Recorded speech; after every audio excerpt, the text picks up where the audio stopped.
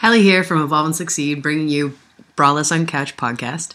What we're going to talk about today is, after our last episode about figuring out your ideal client and what they want, I'm going to give you a couple tips because the ideal client profile is so intimidating because most people don't know where to look to find this ideal client, or it's just too theoretical. So that's the topic we're covering today. So you've probably heard ideal client profile quite a few times being tossed around the internet willy-nilly. And the biggest thing that I've noticed is that most people can't connect their ideal client profile with a real human being. So it becomes very theoretical and not very useful because it's not very practical.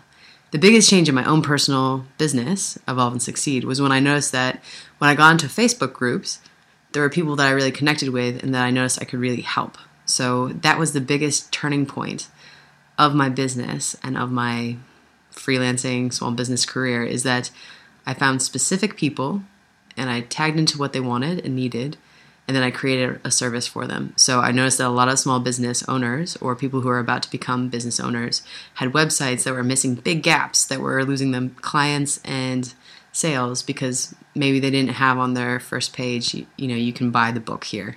Or maybe on their About page, they were missing crucial contact or credential information.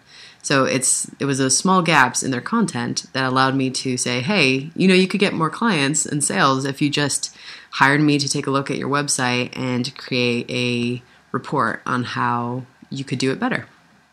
And so I put it in front of those people that I was thinking about when I made it, and they bought it. It bought out within the first week of me opening Evolve and Succeed stores online. So that is how you start to create an actual realistic ideal client profile, by talking to people, by getting to know them really well, and using real life people as your ideal client profile. So people that you actually have already within your sphere of influence. So that is today's podcast for Braless on Couch podcast. Hallie Gray from Evolve and Succeed here, and I'll talk to you soon. Stay classy.